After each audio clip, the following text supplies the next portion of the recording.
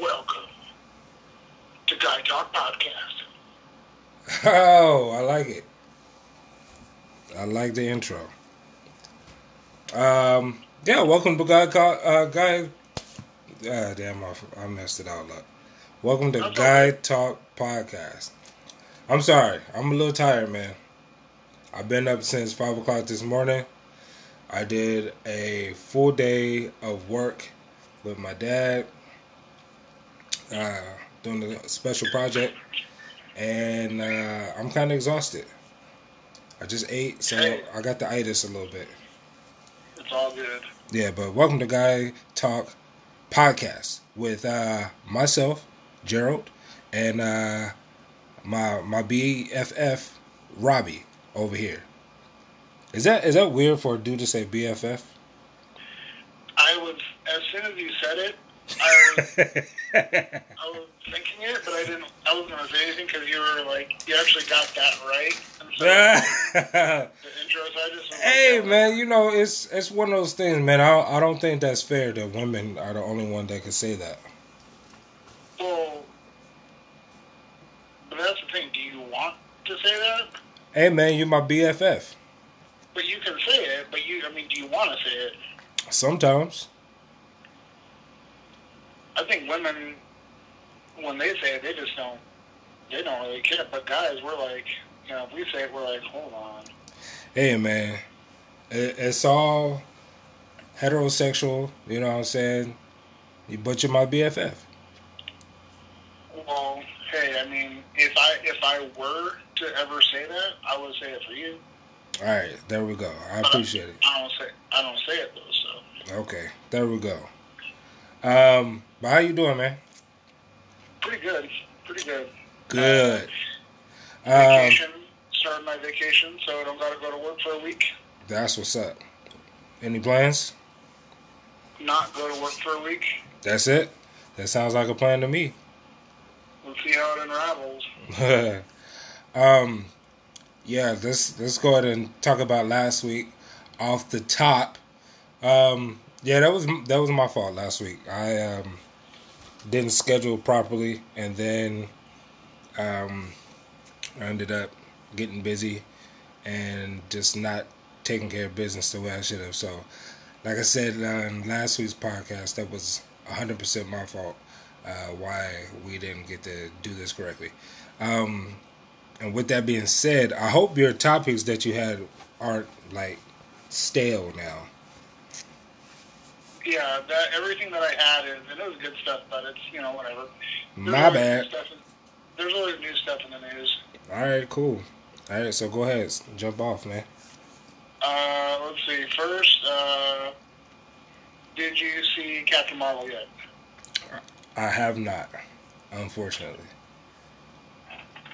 Like it? Good stuff? It was alright.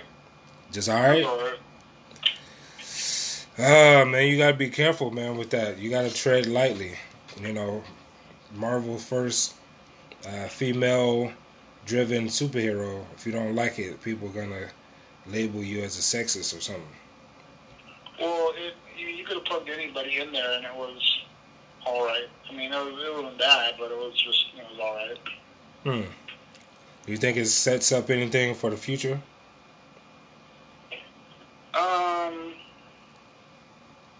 Yeah, Without giving spoilers away. Without giving spoilers away, yeah, like it's just one of those things where it's like, when you get another piece to play with, and you're just like, okay, that's a seemingly pretty good one. What about do you think being the first female-driven Marvel character to headline our movie, do you think it was worth the wait? I think they could have done it with something different, but like, I'm trying not to spoil anything, but yeah, I don't know. I think there's some other deserving characters. Okay.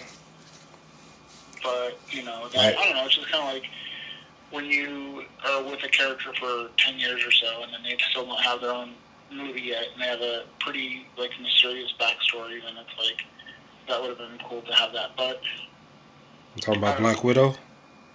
yeah.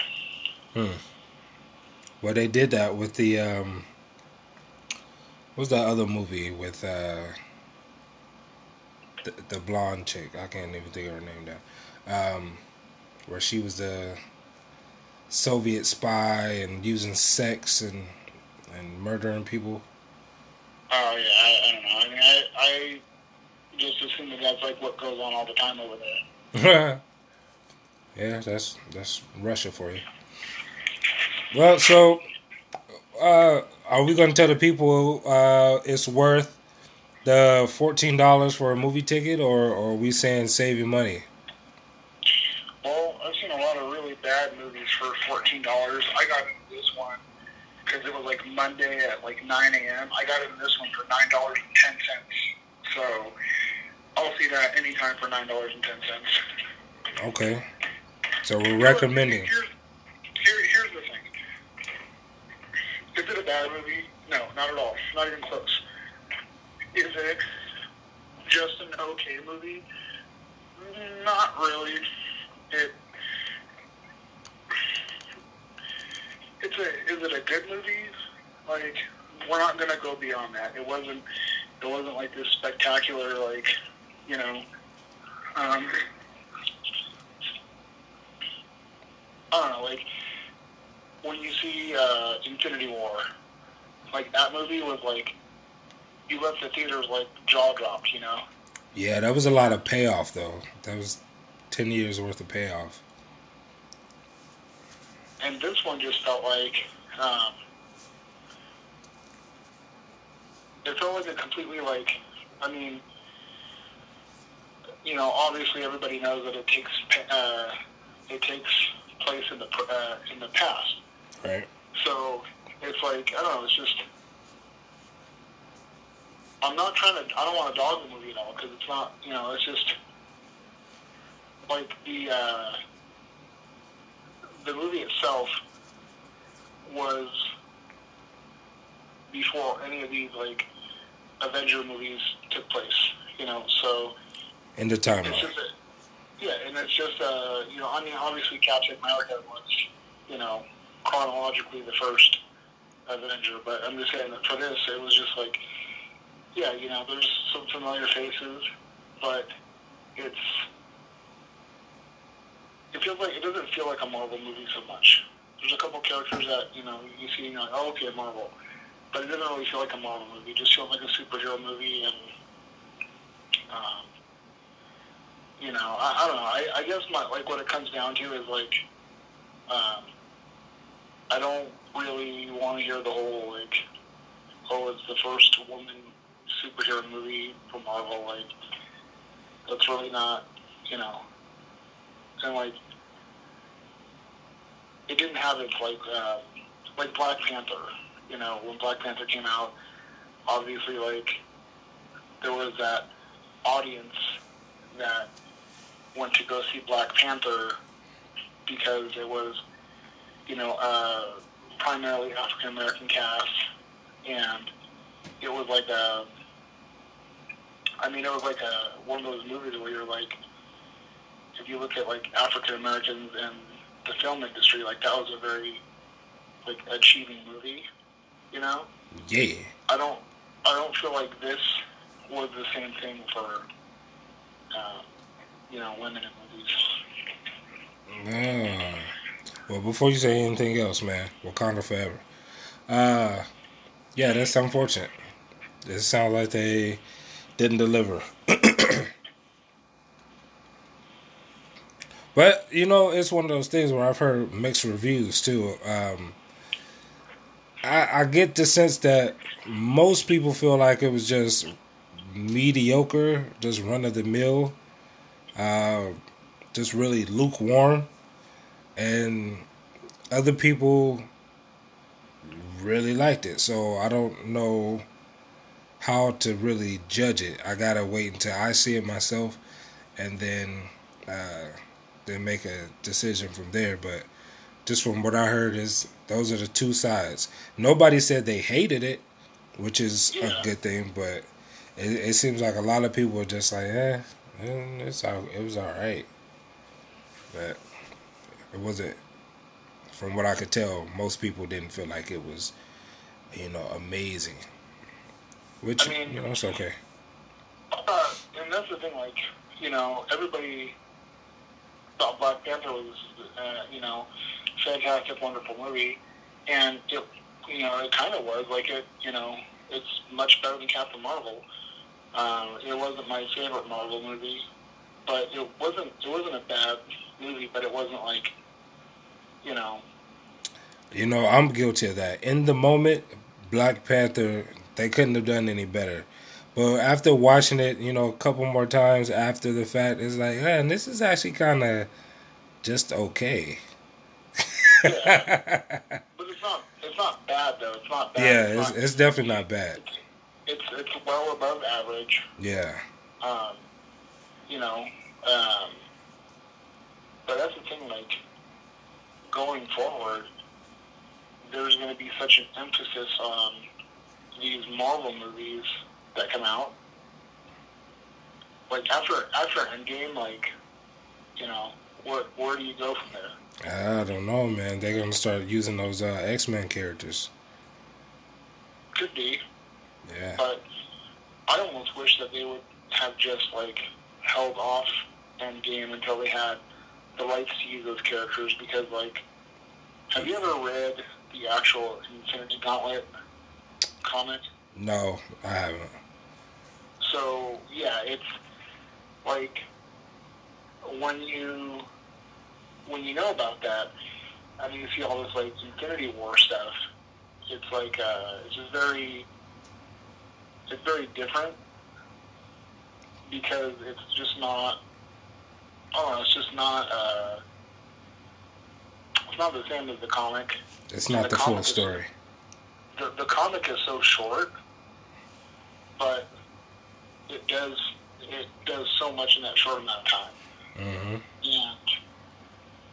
And the fact that there's the Fantastic Four and the X-Men involved, like, as I watch these movies, it feels like part of the story's missing, Yeah.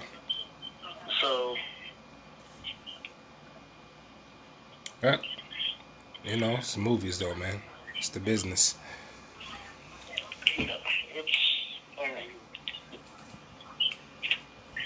It's like, on one hand, it's like, yeah, it's cool that they're doing what they got to do to still make it work anyways, but I mean, it's like, at least we got Spider-Man. Yeah. I like the new Spider-Man, too. Yeah. Well, we got him. All right, what else we got? Jussie Smollett case. Uh-oh. the major boo-boo. How we feeling about that? I know how I feel about it, but how you feeling about it? It's one of those things where it's like, part of my opinion is influenced by when you read comments about it and stuff like that. Like, there's stuff that you don't think of until you read those comments. It's only natural. When I first heard it, I was like, oh yeah, lucky him, And then I'm reading comments, I'm like, these people are right. Like, would they be able to, would he have been able to get away with that if he was a common person? Probably not. But I'm reading, like, what happened is, like, so basically it's like they dropped it, but he has to, like, pay a fine, and he doesn't get his bond money back, and he has to do, like, community service or something like that. Yeah. So he, like, if you didn't do that crime, why would you agree to the bond thing and the doing community service? Why? Because he did the crime, and he paid his way out of it. Yeah. So So they dropped all the charges, so it's not going to go on his record, but he's going to still have to pay for it some way, somehow. You know, so it's just one of those things to me. It's like, I look at that and it's like, yeah, that's kind of bullshit. So, yeah, it's just, that's stupid. That's not cool. That's not cool. I don't know. It's like either he didn't do it and he gets his money back and he doesn't have to do community service, or he did do it and he's going to get those felony charges put on. Well, here's the thing. In my opinion, there's no two different options. There's no if he did or if he didn't. The way I see it is he did it, which is why they came up with the whole idea of dropping the charges and gave him the deal that they haven't really said is a deal, but it's a deal of paying the fine and doing the community service. That was all closed door negotiations between his team and the city of Chicago. You know, from what I hear, the DA in Chicago is pissed. The chief of police is pissed. They did not want to let him go, but for whatever reason, he got away with it. He, you know, in a sense, he got away with it. He has to do something for it, but it's not enough, in my opinion. It's I don't want to be one of those people that sound like I want to crucify him for what he did, but at the same time, it's like, man, it's there is a such thing as rich privilege, and rich people get treated very differently. The rules are skewed in their favor, and it just doesn't allow for a playing or even playing field, and that's one of those things that it's not cool, man. It's just really not cool. So his community service, do you think it's going to be out picking up trash on the side of the freeway, or do you think it's going to be just dressing up in his nice little suits and going to elementary schools and having an assembly or something? Like, what do you think it's going to be? You know what it's going to be? It's going to be he's actually a singer, a recording artist, so it's probably going to be doing free shows where, you know, he's just doing what he would normally be doing, but he's going to do it for free. And yeah, so he'll be performing and touring and all that stuff, and they're going to call that community service. So it's no real repercussions to what he's done, and like I said, I don't want to crucify the man, but there are some things in his charges. He had 16 of them. I'm sure there's some stuff in there that was serious.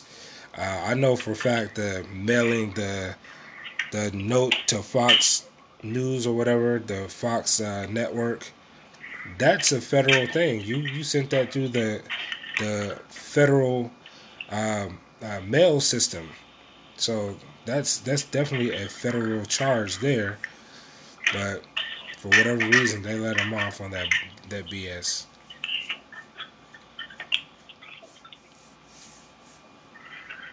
Yep. I mean, that's about his too, so. Yeah, it's all good. What you doing over there, man? I am listening to your words of wisdom and installing a Nintendo Switch thing for the kids. Multitasking. Yeah. But hey, I'm very attentive. I got you. No, I mean, honestly, like, the whole Jesse thing, like, that's sucky news, you know? Yeah. That's, like, not even, that's the stuff that just, like, makes you, like, stop paying attention to the news, because so much, like, stuff like that happens that you just don't want to deal with it. Yeah. I like the memes though. The memes are hilarious. Oh yeah, what is that? R. Kelly asking? Yeah. Yeah, man. I saw one that somebody transposed R. Kelly's face onto Jesse Smollett's mugshot, and it was like it said something hilarious. I can't remember, but them shits are funny, man. Say, hey man, what's your lawyer's number? You know, all that stuff. I love it. It's hilarious. Good times, good times. What else we got, brother?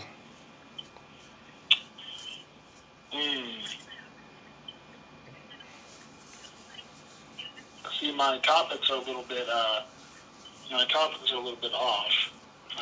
It's all good, last bro. time we talked about that college scandal. Oh, yeah. Well, did you find out something new? No, I just said that they're going to have all the defendants start going into court today or something like that. Oh, I didn't see that. Yeah, so that's going to... Here's the thing right here. When it comes to the college thing, right? I heard some people talking about it, and they presented a question. And the question was, if you had the means to get your child in college, wouldn't you pay for that? And on the surface, that makes sense. But for everybody listening, that doesn't mean because you have the ability to pay, that doesn't mean that your child should, one, be accepted, or two, fast track through it.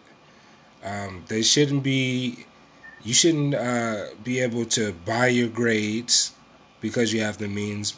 But if you want to, spend the money to send your child to Ivy League school or whatever school, and you want to pay for it instead of having them try to go out here and get scholarships for it, I'm 100% okay with that.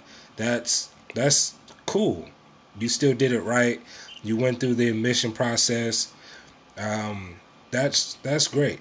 But if you're going and doing back channel stuff and paying off people and frauding documents and all that good stuff just to sneak your child into a university, that's when it's bad. Even if, especially if you have the means, that's when it's bad.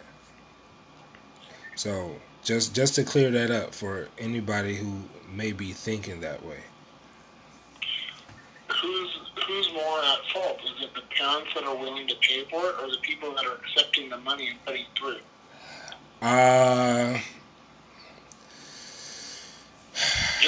Just because somebody offers you a service and you buy it, Yeah. Like, that's the thing. Like, if you go to a corner store and they got a bunch of bootleg movies, and you buy a bootleg movie knowing it's bootleg, like, who's more in the wrong? Well, we can take the high morality route and say that they're both wrong. But in my opinion, it's the people that work for these universities that are, more wrong. Because a parent is going to do what they think is right. And even if it, comes at the risk of doing some quote unquote illegal things or some shady things, if you can set your child up for a better future, most parents are going to bend the rules a little bit. But if you work for these universities... Is that the future, though, that child wants? I don't know. I mean, if these kids are, in my opinion, it sounds like it's the parents that want the kids to go to these specific schools. Like the one that got all of her endorsements pulled. Yeah, she was definitely not interested. Yeah, she's actually mad at her parents because she didn't even want to go to college. She said it in her video that she doesn't want to be there. She just goes there for the parties and all that kind of stuff. Yeah. She's cool with the endorsements, right? She didn't get the endorsements because she was a college student. She got them because of her channel, like her talent or whatever it is. So it's the parents that, so it's like. So you think that the parents are more at fault? Oh yeah, it's not. Look, here's the thing: if a kid wants to go to a prestigious school, mm-hmm. you can bet your ass they're going to be working to get there. Well, they're going to try. Like, you're not going to have a 2.0 and try to get into Harvard, But you don't know that. These privileged kids are just that. They're privileged. They don't have to work hard to do anything. So there's going to be outliers. I'm sure that there's a 2.0 student that's trying to get into Harvard, but that's not. Most of those kids are going to be the ones that have the 3.89 GPA or whatever. Mm-hmm. Like they're trying. They're doing that stuff. Maybe they don't have the. Maybe they're in their studies so much they don't have time to play sports, so they can go on as like an athlete. Like. Maybe that's where some of the doctrine comes in. But I think for the most part, most of these kids that get accepted into these schools actually want to be at these schools. Like, you don't sit there and apply to go to, to Princeton or whatever like that if you don't want to go there. Yeah. And you got these parents, like, you have these parents in these prestigious, careers or whatever like that. They make all this money, and they don't want their kids saying, or, they don't want to say, oh, yeah, my kid goes to Tacoma Community College. Like, no, they're like, yeah, my kid goes to Yale. My kid goes to USC. Like, that's the kind of stuff that the parents have. The parents are getting the benefit out of that. Like, and yeah, I'm sure there's gonna be some kids that say like, hey, give me the hookup, sure, whatever. Yeah. But they probably, if it's the kids asking, they at least really want to go. I just worry about, and that's the thing. Like, if it's the kids that want to go, like they're going to these like law schools and stuff. They're not going to party schools. They're not trying to do that. They're trying to go to a school that you gotta, have great achievement to get through. And then the ones that, then it's like, you go to USC and it's like, that's party. Like, you're trying to party if you go there. As evident by the one that got all, the mom from, Aunt Becky from Full House, like her kid, that's where she was at. Yeah. So it's like, I think there's a difference. I think that there's, the ones that, I think there's the ones where it was in the best interest of the parents to have their kids go there. Or maybe they thought that if their kids went there, then they'd turn out right, and they wouldn't have to depend on the parents or whatever. But I just don't think that I just don't think that it's, the kids so much. I don't know. I could be really wrong, but that's just like from what I've seen. Yeah, I don't think it's the kids at all. I think it's between the parents and the faculty. But I lean more towards the people who actually work for the universities, just because they are the ones that they know the game, and they're giving these parents all the back channel advice and all that stuff to kind of make them look way better than they actually are. So I blame them more than anybody else. But that's just on me. That's how I feel. Yeah, I don't know. I think that you'd want to, if you're in charge of admissions and all that stuff, and you want kids to, I don't know. if you want the best in your school and you're bringing in these kids that are just, they're not geared to perform, it's kind of, I don't know. I don't think they want the best. I think they just want to fill the seats. As long as they can keep bodies in the school and tuition flowing in, that's pretty much all they really care about.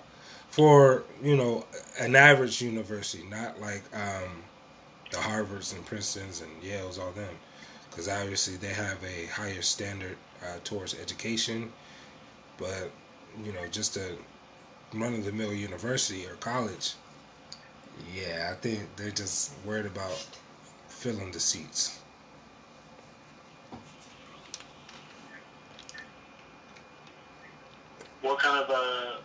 Did you have any topics that you were scoping out this week? Yeah, man. Do you eat a milkshake or you drink one? Wait, what? Do you eat a milkshake or do you drink it? Do you eat a milkshake or you drink it? Yeah. Which is it? It depends. Do you use it? Or if you use a spoon, you're eating it. If you use a straw, you're drinking it. Well, okay, if it comes to you in a spoon, you are allowed to say, I'm eating my milkshake? Or if you have a spoon, then you could not be drinking it because you have a spoon. I don't know, man. I was always just weird, kind of confused about that. If you drink it or if you actually eat it. But I guess I'm just weird like that. I think weird things sometimes. Do you Now, are you saying, like, if I have a milkshake in front of me, a spoon to the left, a straw to the right, what do I pick up? Sure. I'm picking up the straw. You're picking up the straw. Yeah. And then you're going to try to just muscle it through the straw? Yeah, you got to let it have time. Like, you don't just, that's part of it is, like, as it slowly melts a little bit, like, you get more, and so it lasts longer. If you just sit there, like, if you eat a milkshake with a spoon, and it's like a full cup of milkshake, like, man, think about how small, like, think of a Ben & Jerry's pint. Right? Yeah. And then think of a milkshake, like, that's a big milkshake. That's a lot of ice cream. Like, you gotta go slow. You cannot just have a whole big thing of milkshakes. Eat it. Like, that's why, like, Dairy Queen Blizzards. Yeah. It blows my mind if I buy a large one of those. How much ice cream is in there? It's a lot. Because it's like, when you have a pint of Ben & Jerry's and you eat that thing, you're just like, damn, that's a lot of ice cream. But then you have a Blizzard and you're like, that's even more ice cream. Like, that's not, I don't know, to me, it's, but you can't stop. Once you start eating a Blizzard, you can't stop. No, you can't. Because it's already like, you're already committed. You pick out your flavor. They have all kinds of Blizzard flavors. Yep. And it's like, you just gotta go. Like, you just chip away at it. And then that little upside down flip that they do, that only lasts for the first 30 seconds of that Blizzard. Try to do that shit 30 seconds after they gave it to you, and that shit gonna wind up right in your lap. Hey, it's all good. Nah, it ain't all good. I've been there. I thought I was doing something cool. Like, look, it sticks in there and got all over myself. I was pissed. And I was a grown man when that happened. Yeah. Hey, so, I was at work the other day, and I don't know why this thought popped into my head. Actually, I do. It was because we were talking about having a potluck at work.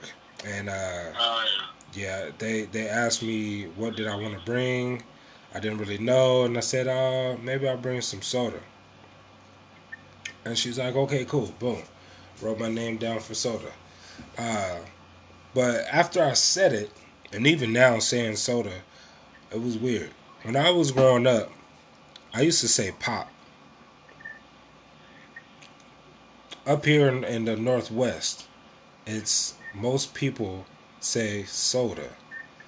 and I don't know. I just started feeling weird about it in a way, like I was kind of losing touch of my roots a little bit.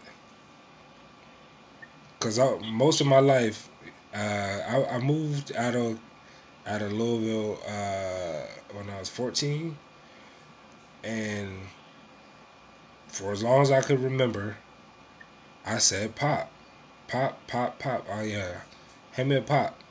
Oh, I'm about to go grab a pop. And go to the store and get a pop. Oh, what kind of pop you got? Oh, okay, yeah, boom. But once I moved up north, it went from pop to soda. And then it got me started thinking about more stuff. I kind of went down a rabbit hole in my mind. I was like, you know what, man? I used to actually have like a little bit of a country twang when I talk, but that is gone. At least in my opinion, I don't really catch it unless I say Yeah. certain words. Like I know I still say uh, oil sometimes instead of oil. I say oil. Uh, Oh, yeah, go get that oil right there. Uh, little things like that. But it's yeah, man. I just started getting a little sad. Like, damn, man, I kind of missed that. I missed that a little bit. That I could have a little something different that's not as common around here. But do you say soda, right? well, I used to say pop until I was like 14, 15. Really? Yeah. Why why And why the change? um, because I started to realize that like soda is more of like a technically what it is. Mm, It's I mean, but the thing is, it's if you look on a case of pop, whatever, it feels weird, huh? it'll say soda. You Yeah. know, something, something, something flavored soda. It's soda. It's, soda pop is the phrase that was used for a while, you know. I mean, you kind of pick, do you want to go with soda or do you want to go with pop? And so, Anybody that either way says soda works. pop is a serial killer. I got my soda pop. Yeah. Like, yeah, and that's the thing, like, nobody wanted to say both words. It's like one or the other, you know. Hmm. But, like, and I was actually looking at a map the other day, and it was saying, like, who says soda, who says pop. And it's like, soda is, like, more northwest kind of area. Pop is, like, the whole rest of the country. And then, like, in, like, Georgia, where Coke is, um, and some surrounding areas of that, they call everything Coke. Huh. Yeah, that's even worse. I think they got a big Coca-Cola community down there, like a huge factory or something down there. Well, that's where Coke is from. Oh, okay. See, it makes sense.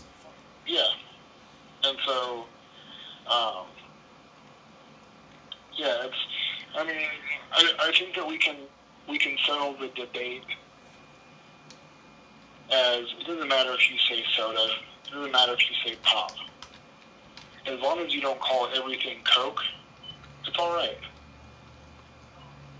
Okay. That's all right then. Thank you. Both acceptable. Okay, cool.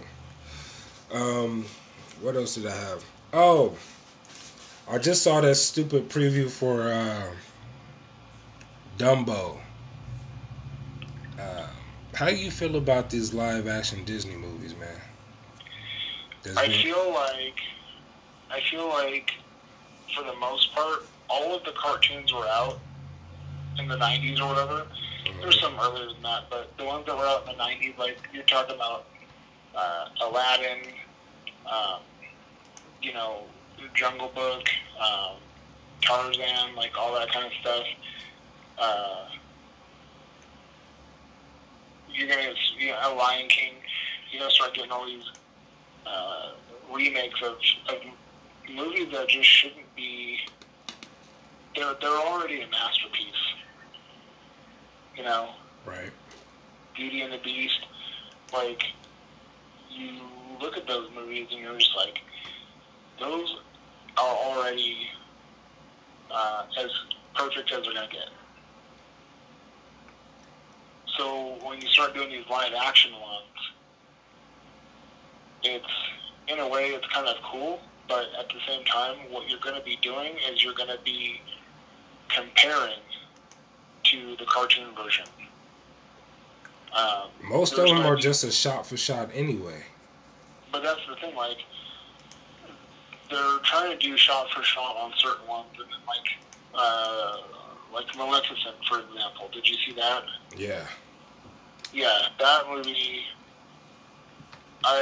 That wasn't really shot for shot. It was really different.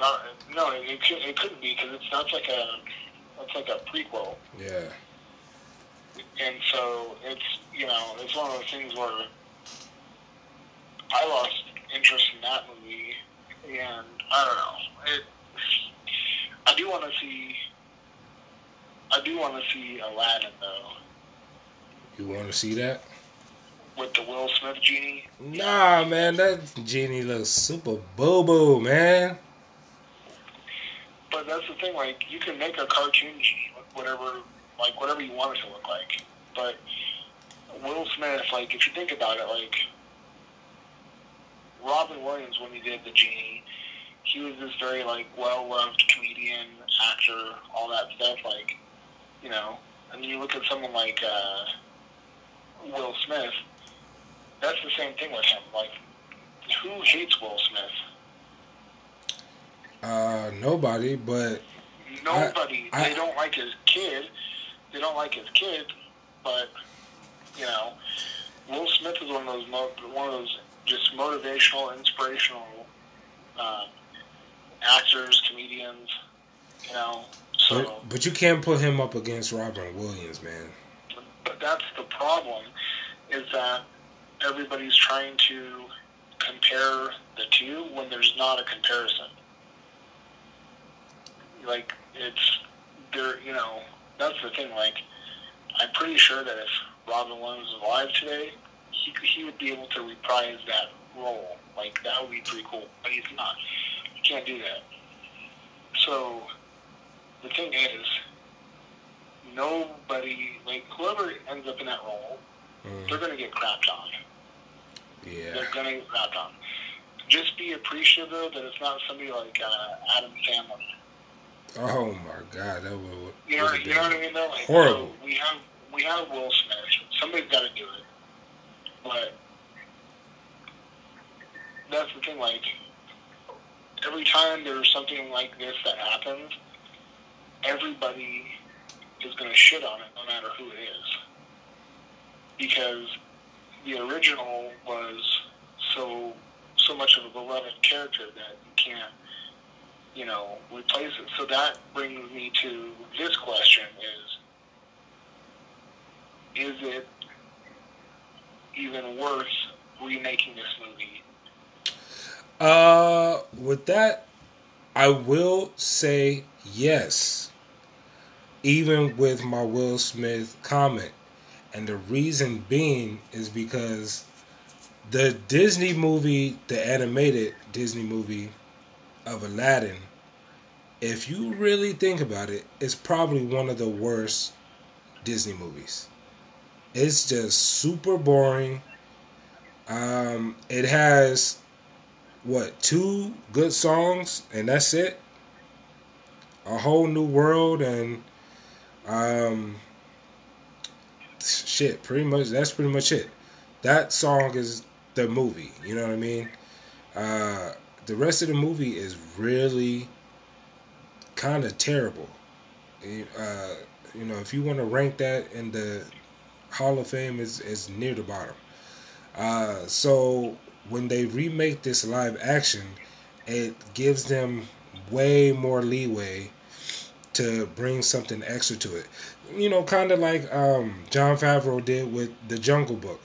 The Jungle Book is one of the other worst Disney movies. animated Disney movies.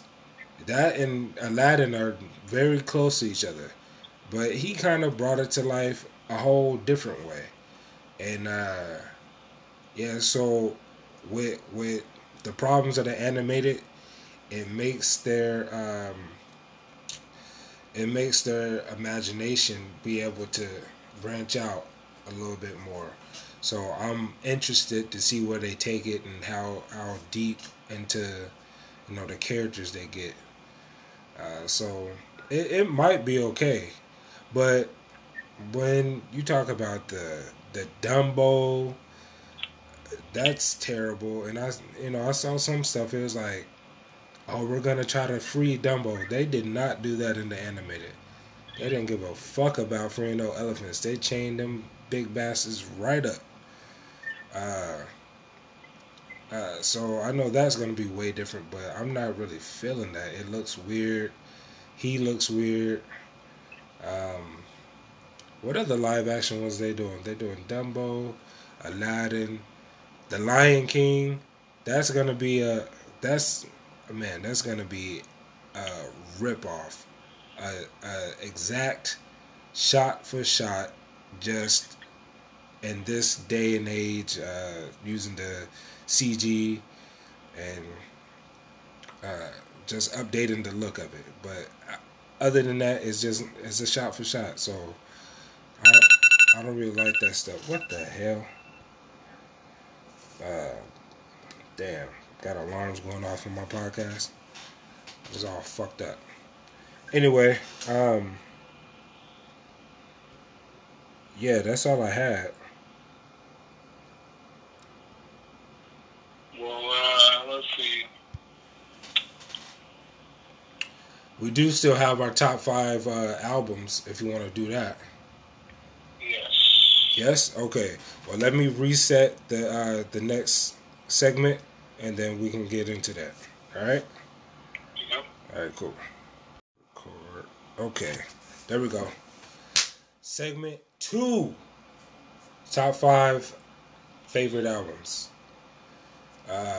Did you want to go first, or you want me to go first this time? You can go first this time. All right. My musical palette isn't so vast like yours. I know you listen to a lot of rock music, experimental music, hip hop. So your library is gonna be very different from mine. My main 2 genres are hip hop and R&B. So yeah, my list reflects that. And in no particular order, these are my top 5. Let's go from the bottom, I guess. T-Pain. T-Pain came out with the album Epiphany. I think that was around like 2007, maybe 8. Epiphany, somewhere in there. And that's the that's the album with Buy You a Drink on it.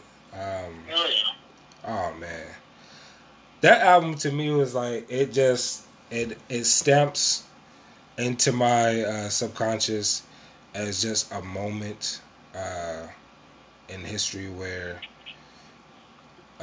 that's when I was like smoking a lot of weed, and I was just driving around listening to T-Pain.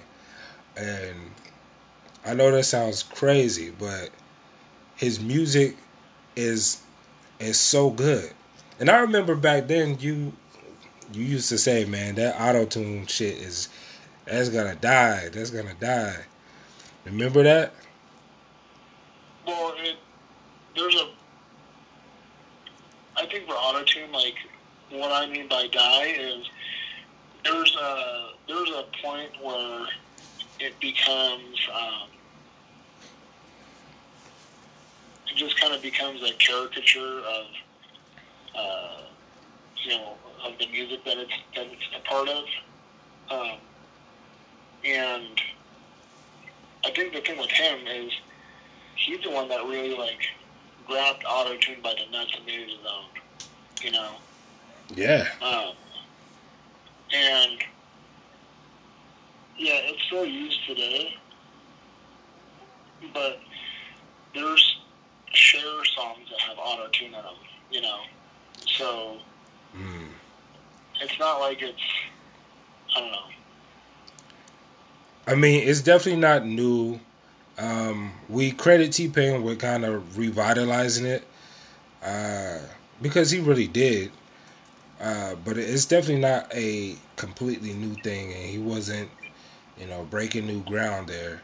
But he brought it back, and he kind of fathered in a lot of other people behind him, big names like Future, Travis Scott, pretty much anybody you put on the goddamn in the hip hop genre right now. The Migos, Lil Pump, everybody, man. And it's in my opinion, really messed up how it seems like hip hop kind of shits on him. Like, they don't give him the respect that he deserves. And he still puts out good music, like, still, today. But that album, for me, is something that I could put in and just rock with it. And it just transport me back to that summer where I just drove around smoking a lot of weed and just being a dumbass. But in the best way possible. It's all good. Let's go. My next one is a super hip hop album, and it's just one of those that it really set the tone for me musically on what I thought was good stuff, and that's Outkast, Aquemini. That's a good one. Album is, if it was like top 5 just hip hop albums, it would be in there. But for me, it's one of my top 5 favorites, just because it's it resonated so close to me. But like that's the one that got So Fresh and So Clean, Rosa Parks, Southern Playalistic Cadillac Music. I love that's a Miss Jackson. That's that album, man. Like that, bruh.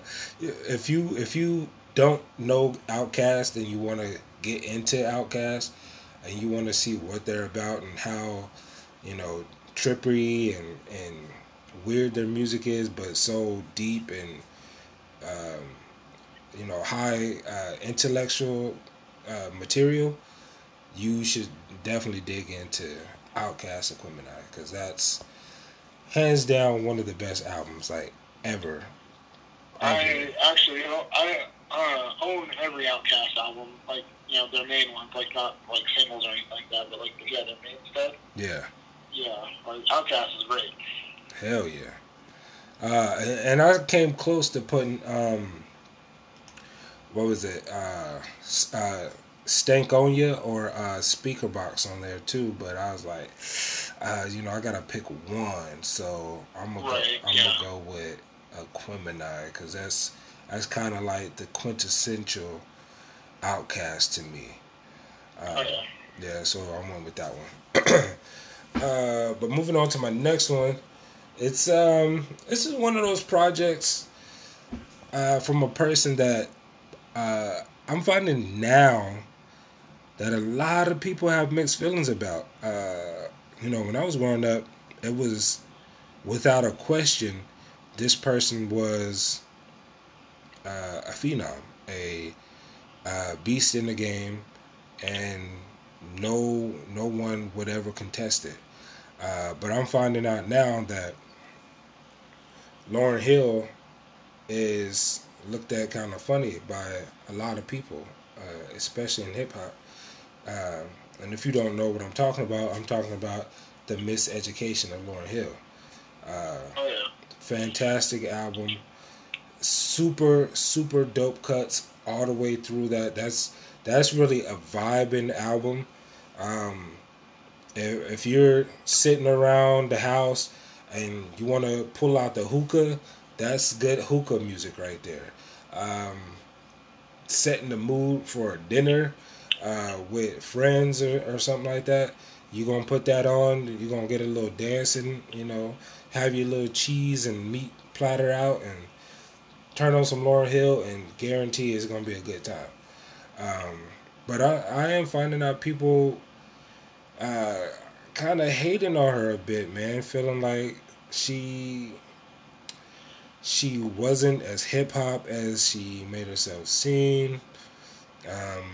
There's a lot of questions on the songs on this album about writers, because she came off as hip hop, but the Miseducation kind of towed the line between hip hop and R&B, and people are trying to get it out of the hip hop category and just say it's R&B.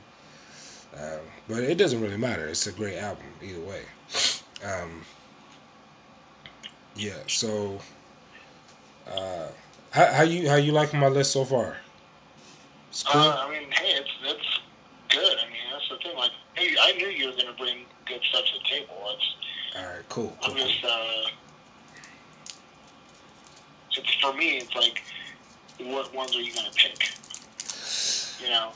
I know that you're very well educated in your musical specialties, so you're gonna pick the best one, the deepest ones for you. I try. I'm not an expert, but I try. I'm gonna throw you a monkey wrench right here, a curveball, and I'm gonna throw out that 50 Cent. You know what I'm saying? I know you didn't see that coming. I know you didn't see that coming.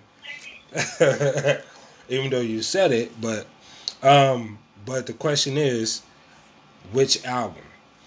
And for me, I went with The Massacre. 50 Cent The Massacre. That was 50 Cent on the cover, with the bullet shot through the glass. That album with the red background. Yeah. That one is the one that, for me, kind of sealed the deal on his legitimacy. There was a lot of songs on there that were disses. There was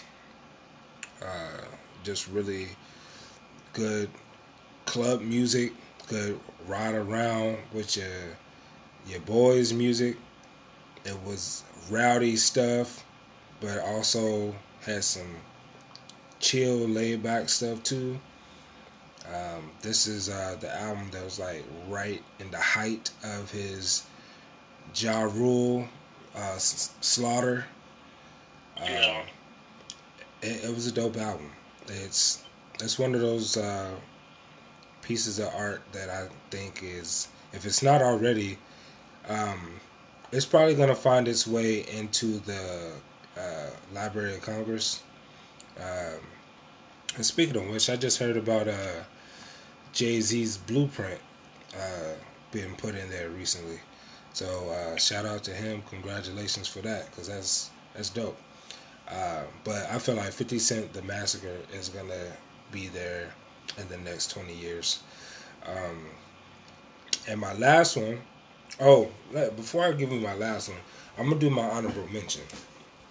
And this one's going to be a shocker for some people, considering, that they know how I feel about certain people. But Kanye West, Graduation. If I was listening to Kanye, that would be the Kanye I would listen to. Graduation, Kanye. what can I say about that, man? That amazing album that, you know, it still kind of breaks my heart that I just can't bring myself to listen to any of his music anymore, because I would definitely go back to that. Um, yeah, it's unfortunate. Graduation though is dope, and that's when Kanye became Kanye, in my opinion. What's your song on that album?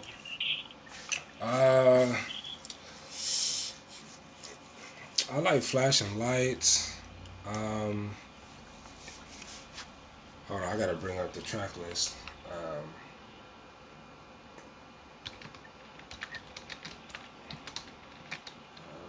Graduation. See, I like Good Morning. That was dope. Sorry, Stronger. Big Brother. And probably Drunk Hot Girls. That was just a weird. It was weird. That's when he really started experimenting with sounds and stuff. I hate that song. But no. So the thing is that like I never like Kanye. I wasn't really big into him, but I really like Daft Punk, Mm-hmm. and they obviously, you know, Stronger. are the main part of Stronger. Like that's Daft Punk. Yeah. And so when I heard that, you know, another buddy of ours was a big Kanye fan. And so like that was a cool song because we could both listen to it at the same time. Oh, Shotty Shot. Yeah. And so that was cool. And that was kind of like for me, you know. And then like I'll never forget the first time that I saw the Flashing Lights video. Flashing Lights video is dope. Yeah. Like that's when he was like really a artist to me. Like not just musically but visually, and he found a way to tie the two together to where even if you're not watching the video or if you had never seen the video, you could kind of feel what it would look like just by listening to it. You know, listen to the songs and stuff. So that's my honorable mention. Yeah, like I said, unfortunately, I can't do it. He got a long way to go before I let him off the hook. But my last one, this is an R&B gem. Again, you know, I'm big on these two genres, and I think in the genre of R&B, in my opinion, there is no other R&B album that is more important, has more replay value, has unskippable songs than Usher Confessions.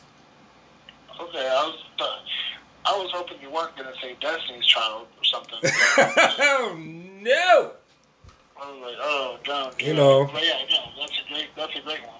Yeah, Usher's Part 1 and Part 2. Confessions, man. That I think that's probably the longest I listened to an album. Like that album, and I bought it, not ripped it from the internet. Bought it.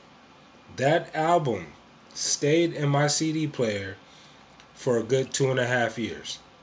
I don't think I had it out of my disc player for longer than a couple days.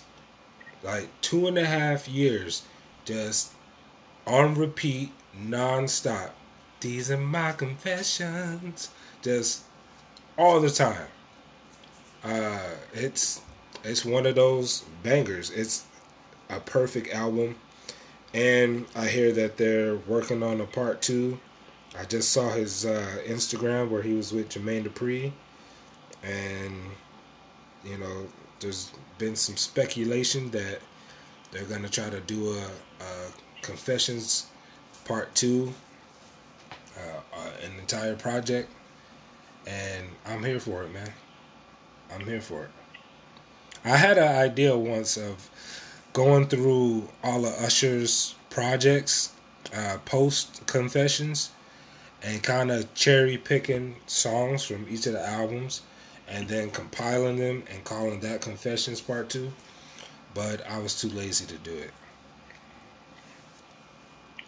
Well, good thing you did, because the real one's coming out. Yeah. But anyway, that's my list. What you got? That's a solid list. Thanks, man. Solid list. Let me consult my list. Let's see. So I got my 5 in my honorable mention. So we're not going to include. Remember last 2 podcasts ago I said Beautiful Dark Twisted Fantasy was one of my favorite albums. Right. I've already said that. I'm not going to include that in this list. Okay. But it's still up there. Top 10. Top 10. I've already talked about it. So it could be my number 1 or 2. I don't know, but it's not in this list. Okay. So we're just going to move right along.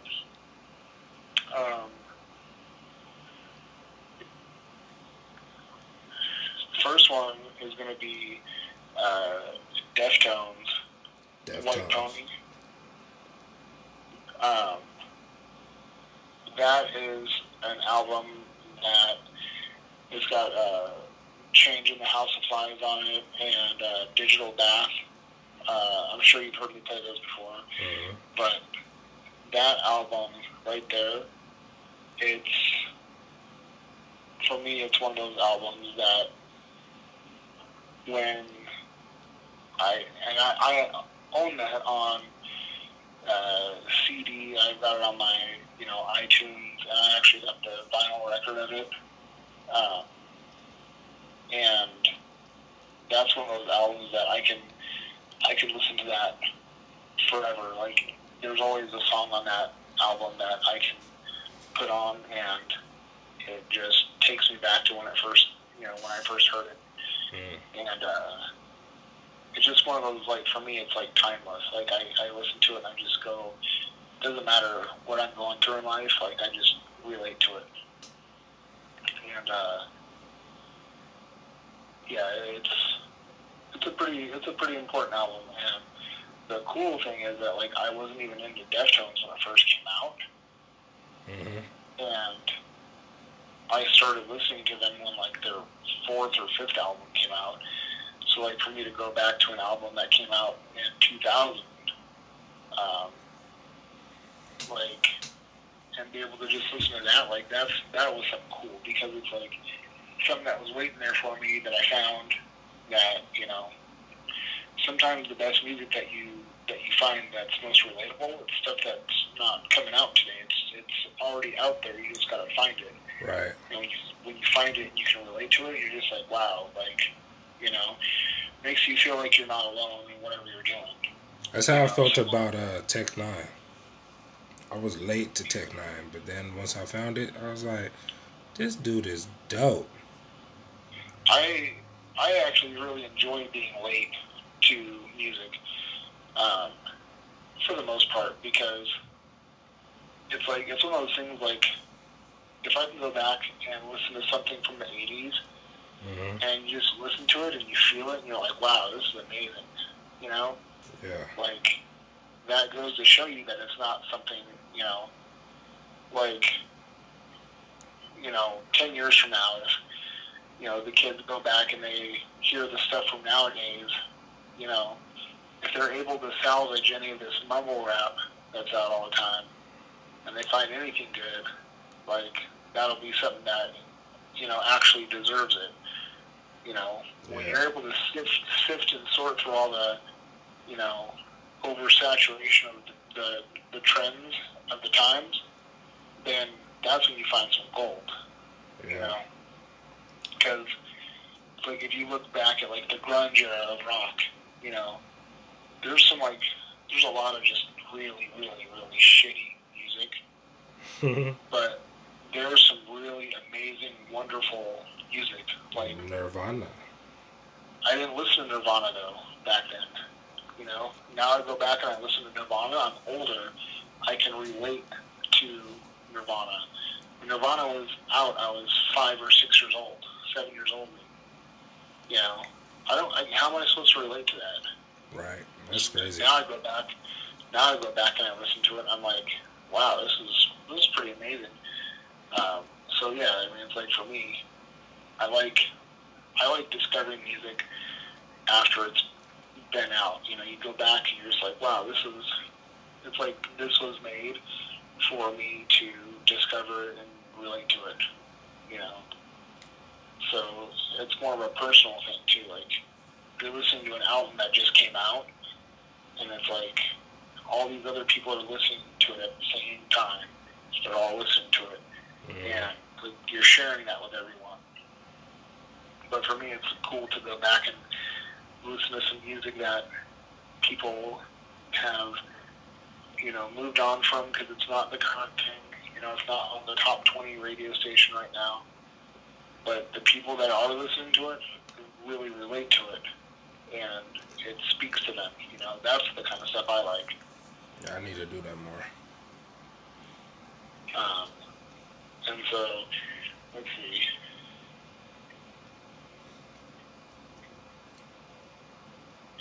So I'm going to cheat and do. I got to do 2 honorable mentions because they're such good additions. All right, I'm gonna do another one too. Do yours right now. So no, I'm just kidding. Go ahead. I'm just kidding. No. Here, think about one. Think about one. I'm going to do mine. Okay. Think about yours and do yours. Okay. So my first honorable mention is going to be Garth Brooks' "Rope in the Wind." What? Yep. It's pretty much one of the main, in my opinion, country music albums that ushered in like a new era of country music listeners. You have like the old school country music, and then you have like the more like attitude kind of country music where it was, you know, it wasn't so much talking about like, you know, my wife left me and the dog and all that stuff. And it just like, if you listen to that album, it had like a lot of really good stuff on it. He's got a lot of, you know, he was flaming hot from like, you know, 91 to, you know, 93, 94. And he's kind of, you know, a lot of people kind of followed his lead. And so he was kind of one of those people that ushered in country music to be popular again. I mean, then you get the dickhead Billy Ray Cyrus, you know, as a side effect of that, so that wasn't that great. But yeah, you know, that like, I'm not a huge country music person, but that one would, I think, just because it's important, it's like an important one because it really kind of changed, you know, almost like a younger audience. It wasn't like all the 50-year-olds listening to country music. It was, you know, you're starting to see younger ladies listening to it and stuff like that. So yeah, that was kind of a cool little thing.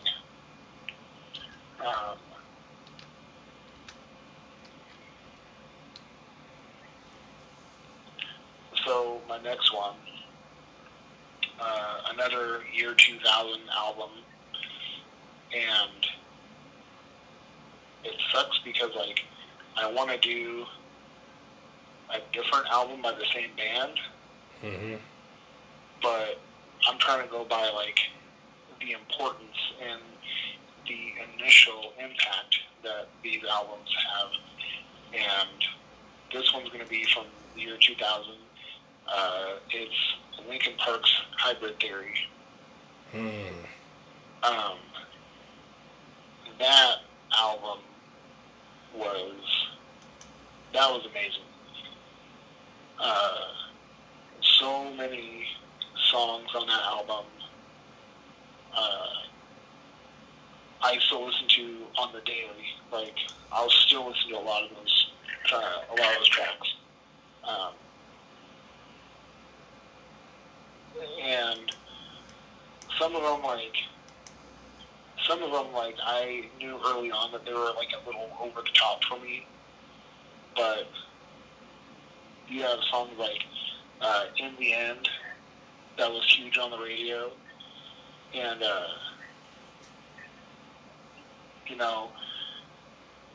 they had stuff that like wasn't really on the radio that I loved. I would basically listen to that album and play Halo on my Xbox. And I would just have that album on repeat and play Halo. Like, that was my thing to do in my freshman year of high school. You remember when you could do that, where you could play MP3s while you played your game through your Xbox? You remember that? Yeah, you could rip them onto the Xbox. Yeah. And you could play them, and I did that. That was my first album that I did that with too. That's dope. Linkin Park's Hybrid Theory. And that's the thing, like, when I talk about, like, music that I discovered well after it was out, like, this was pretty early on. Like, Linkin Park came out, and, they weren't exactly, like, my cup of tea at the time. I didn't really like that all the screaming and stuff like that, like, it wasn't my thing, but there were some songs that weren't like that at all, so I was like, okay, they're cool. And then they started putting out, their next album that came out, I was like, damn, this one, I might like this one even more. Like, the vibe was very different, a lot more, like, mellow, but deeper. Like, it wasn't as broad. It was a lot more, it felt a lot more specific what the content was about. Yeah.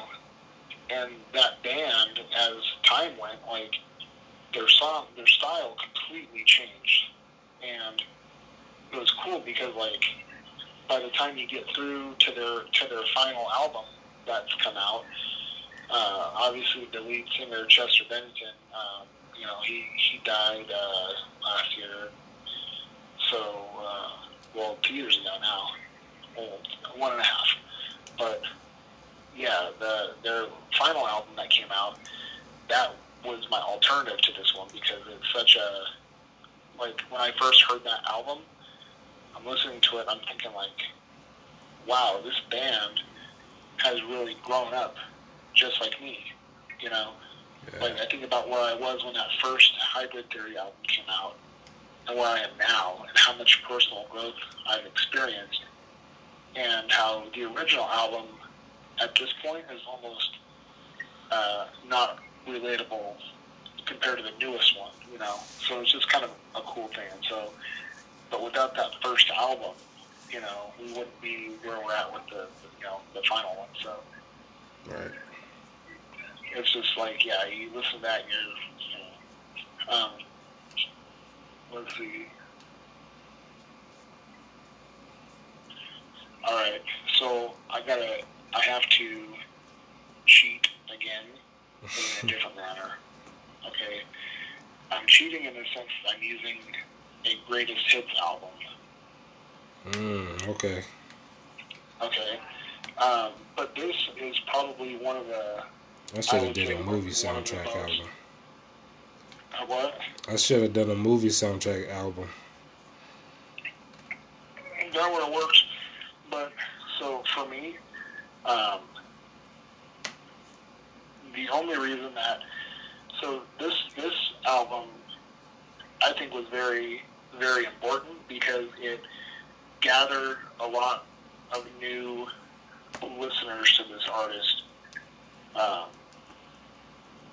It was kind of like their first maybe their first album that they owned it is, but it's going to be the Tupac Greatest Hits. Oh, okay. Because obviously, like, after everything that went down with the East Coast versus West Coast rap rivalry and all that stuff,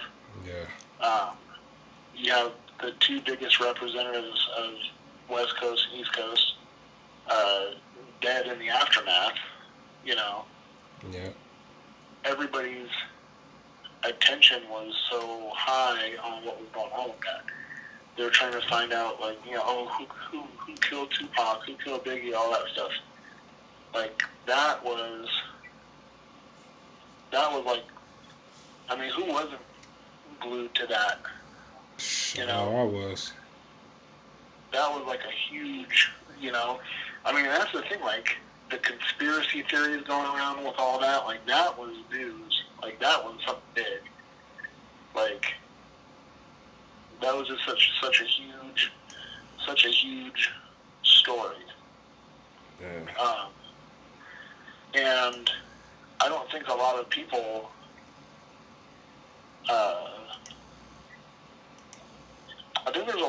I think that there was a lot of people that, because of what happened with that, they began listening to rap music because, maybe they were on the fence if they kind of liked it or whatever. But I know for me, when that happened, I was in 5th grade.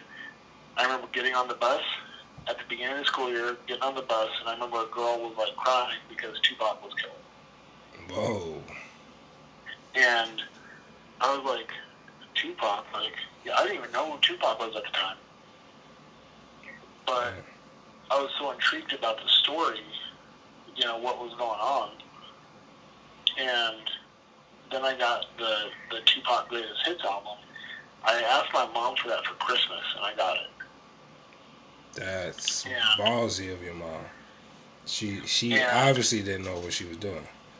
Oh, hell no. And, I remember I got this album, and I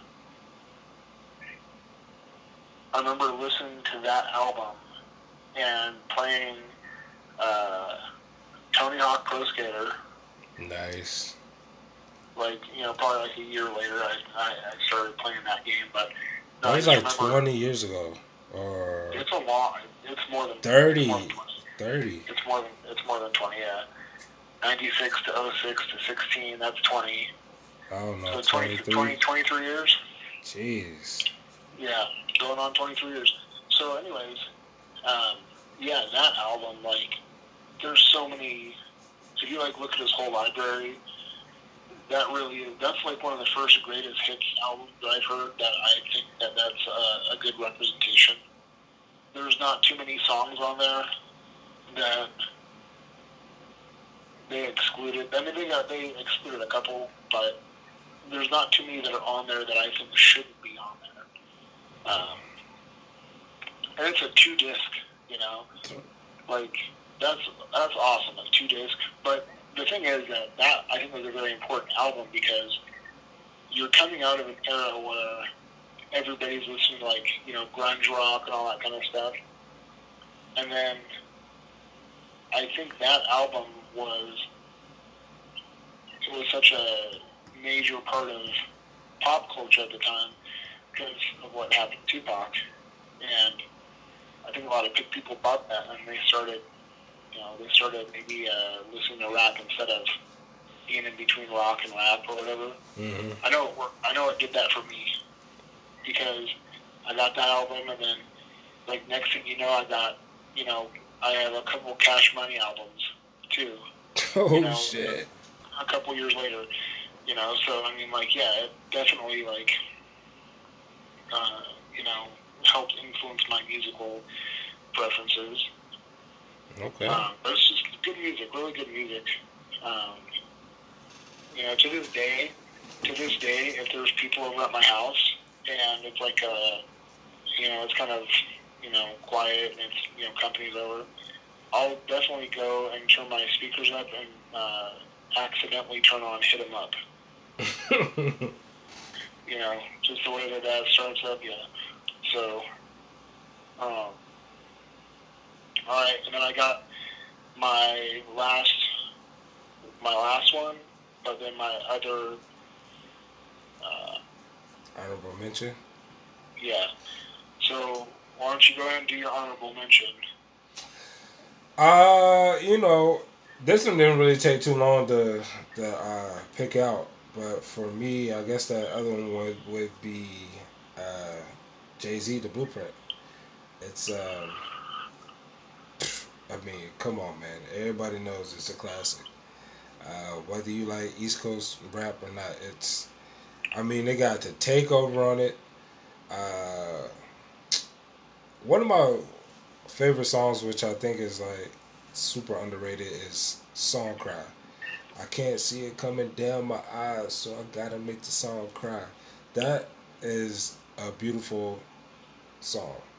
Um, and then it got the infamous Renegade on it with Eminem. Uh, so yeah, it's a fully loaded album, and this is, in my opinion, the one where Jay-Z took off. The Blueprint is where he really, really took off and became the man that we know. So that would be my honorable mention, my second one. That's a solid one. That's real good. So my other honorable mention is going to have to be another greatest hits, because that's how you get all the good shit together. Okay. Yeah, you cheating, man. Next time we make these lists, we can't be doing greatest hits.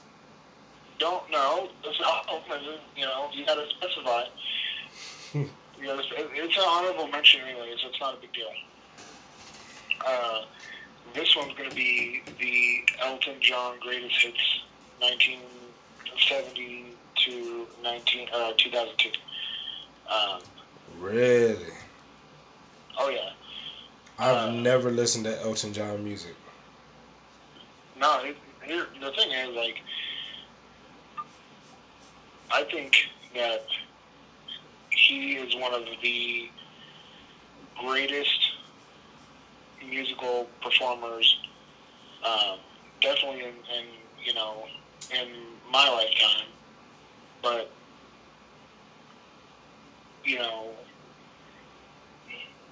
he's one of those people that he's been doing this since for this Greatest Hits album, everything from the 70s to early 2000s, and he has so many just hits, and there's so many songs that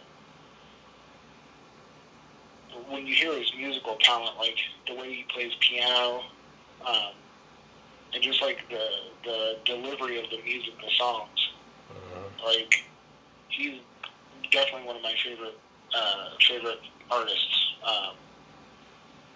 And that's the thing, like, growing up, you hear, like, in the mid-90s, like, you hear, like, oh, he's gay, Yeah.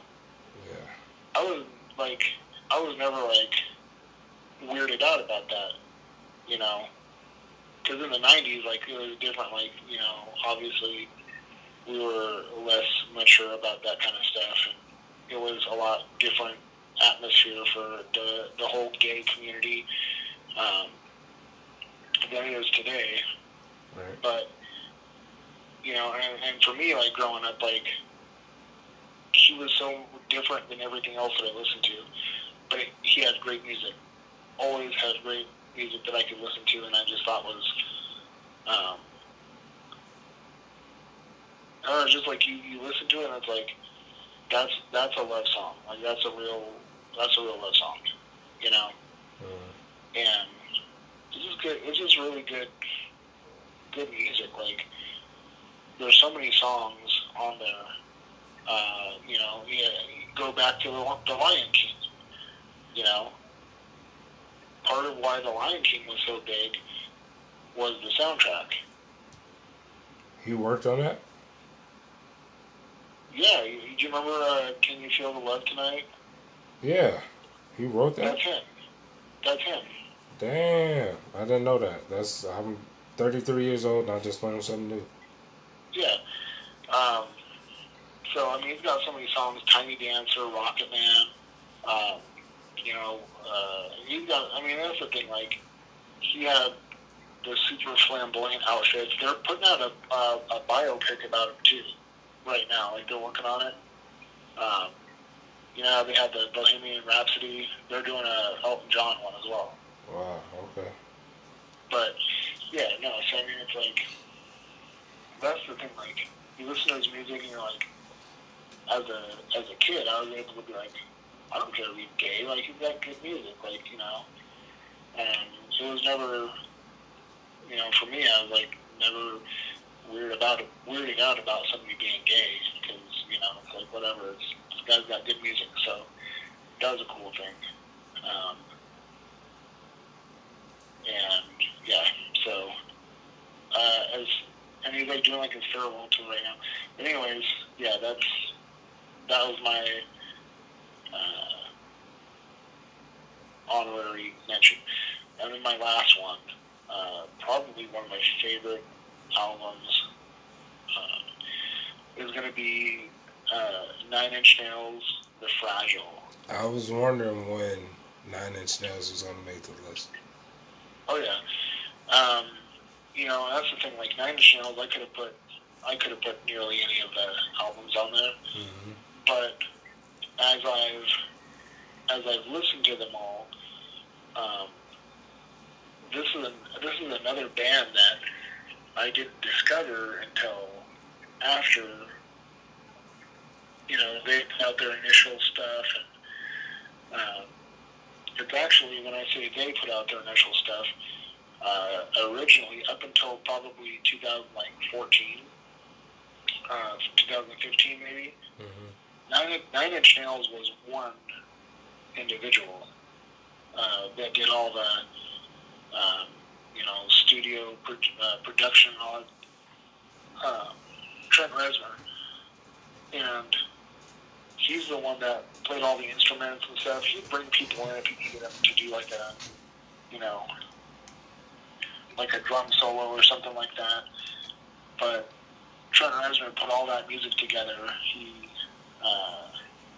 was the composer and all that. And, when they went on tour, he'd get a live band. Like, he'd hire these musicians from various bands,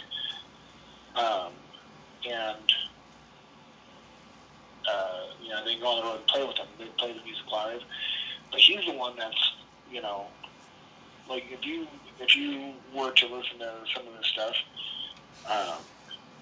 I would say The Fragile is probably the best of his albums.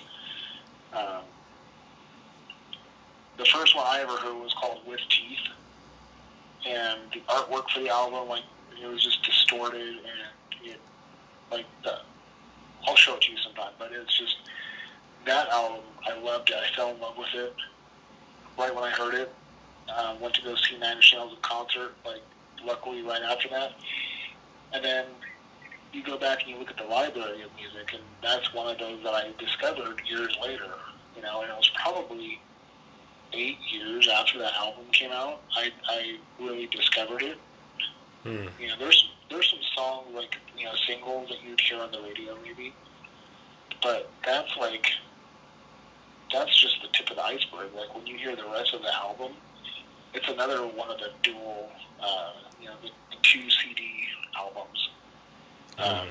You just listen to it, and there's so much there. It's not quite a concept album, but there's a general theme to it. And the cool thing about this album is that, like, he was, like, really heavy into drugs during this album, and normally that's not cool, but, like, when you hear his new stuff, because when that album With Teeth came out, Yeah. That's when he got clean, and he's been clean since. But before that, like he was like, the drugs and all that stuff. Still come up with these very creative the thought process behind the album. I mean, he moved to I want to say it was Louisiana. No, he moved to New Orleans. It was specifically New Orleans, I want to say. But he moved somewhere Louisiana, and he moved into like a funeral home. And that's where he arranged this album. Like he did a lot of the work on it because it was like if you live in a funeral home, a former funeral home, like it's gonna kind of like mess with your head, right? Yeah. Yeah. So this was to kind of like help him in the creative process. Like, it's almost like method acting in a way. But like it got him into the mood for this album, and then like just if you listen to the songs, you're in the content. It's just very like there's a lot of despair in the songs, but there's also hope in there too. And so it's just like this tormented person who just has things aren't going right for them, whatever the case may be, depending on the track.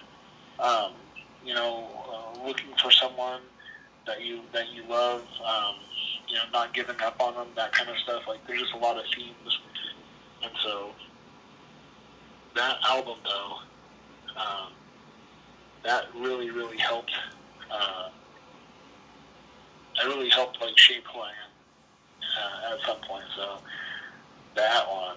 That's crazy. Hey, it's funny you said method acting. I just googled a picture of him. I'd never seen what he looked like. It was always kind of like a mysterious veil. But one of the pictures, he looks like, what's the dude's name? Sacha Baron. It looks like Borat. He looks like Borat in one of these pictures. But other than that, he's just average looking dude, and his music is a little trippy. There's, I also think like they don't even have a greatest hits album because that's the cool thing about Trent Reznor is he found out that like in Australia they were charging people like $45 for one of his albums. Damn. And he dropped his record label after that. Like, not maybe because of that specifically, but it's part of what he did. And he started doing stuff like he went independent. Like he was like a big, he's a big musician, and he went independent and started releasing his own stuff. And he started like releasing it via download. Like he's one of the first big mainstream artists to go download. Like you can go to their website and they'd send you a link and you could download the new album. And he just like for his album, it's called Year Zero. That's a full concept album. The whole album is about in the future, like this outer space entity comes down and punishes us for what they've observed us doing, and they basically put us into this post-apocalyptic we're on watch kind of thing. Mm-hmm. And each song is like from the perspective of somebody in that story. And when it was released, Trent Reznor actually released like 6 of the songs, I want to say, via leaks. So he's got a concert going in, let's just say in Germany. He's got a concert going in Germany. Mm-hmm. One of the concert goers they go in the bathroom, take a leak, and they see a USB drive on top of the urinal. People are going to do what they do. So what does this person do? They pick up the drive, they take it home, and they play it. They put it in the computer and see what's on it, and it's a Nine Inch Nails track, unreleased. Crazy. That's good marketing, though. Who put it there? Trent Reznor. And so each I just remember a couple, like the first 2 songs that got released like that, I was like, damn, this is good stuff. So anyways, yeah. Another little fun fact about Trent Reznor is Timbaland, one of your favorite producers, Timbaland, yep. he said that one of his favorite producers was Trent Reznor. Dope. Yeah. Yeah, that's dope, man. Well, I think you got a solid list. What was the first one you said again? My first album? Yeah. Probably Deftones, White Pony. Okay, yeah, Deftones. I need to listen to the Deftones, and, you know, I got to be honest, I haven't listened to a lot of Linkin Park. I like, you know, their mainstream stuff. But, you know, the deep cuts, I need to go back and listen. And I'm sure it's good, because they're good. I've seen it. Oh yeah, and that's the thing. Like, you know, I didn't put as many like hip hop and R&B albums in here because I figured that you were going to get that covered. Yeah, I got you on that. Yeah. So I just wanted to kind of like, you know, have a little bit more. Another recommendation. Surprisingly, again, I didn't like it until after I went through and rediscovered, is My Chemical Romance. Because, you know, when you hear about them, you think like, oh yeah, when they got the white face paint, like skeletons and all that kind of stuff that they did for that one album. But that one's called Welcome to the Black Parade. Really good album. It's a concept album about this patient with cancer, and then like there's different perspectives of going through the journey of having cancer and all that stuff. So that's a pretty cool album. But yeah, there's so many cool like albums and that's what I love, is that I don't find these things until afterwards. So whenever people tell me like, hey, go listen to this album, usually I'll give it a chance, because I know that I find some of my best stuff on the recommendations of other people. Cool. All right. Well, shit. I think that's our episode, man. We gave the people a lot of content. Gave them a lot of music that they can go dig into if they feel so inclined. So yeah, go back and listen. Discover some new stuff. I don't have anything else, man. What about you? Man, Janet Jackson is in the Rock and Roll Hall of Fame. Oh yeah, she deserves it. It's about time. Rock on, dude. Yeah, rock on. Radiohead's in there too. Radiohead. Radiohead's pretty awesome, dude. Not really familiar, but I'm sure they deserve it. Yeah. Well, with that being said, let's go ahead and wrap it up, because we getting to the end of this thing here, and we're running out of time on this recording. But I think we did it, man. Again, I want to apologize for last week. That was my bad. But we back on schedule, and we're going to hit you guys with another banger next week. So, yeah, you guys got this one. So look forward to the next one. Share it with your friends and your family. If they don't like it, tell them to shut up and listen to it anyway.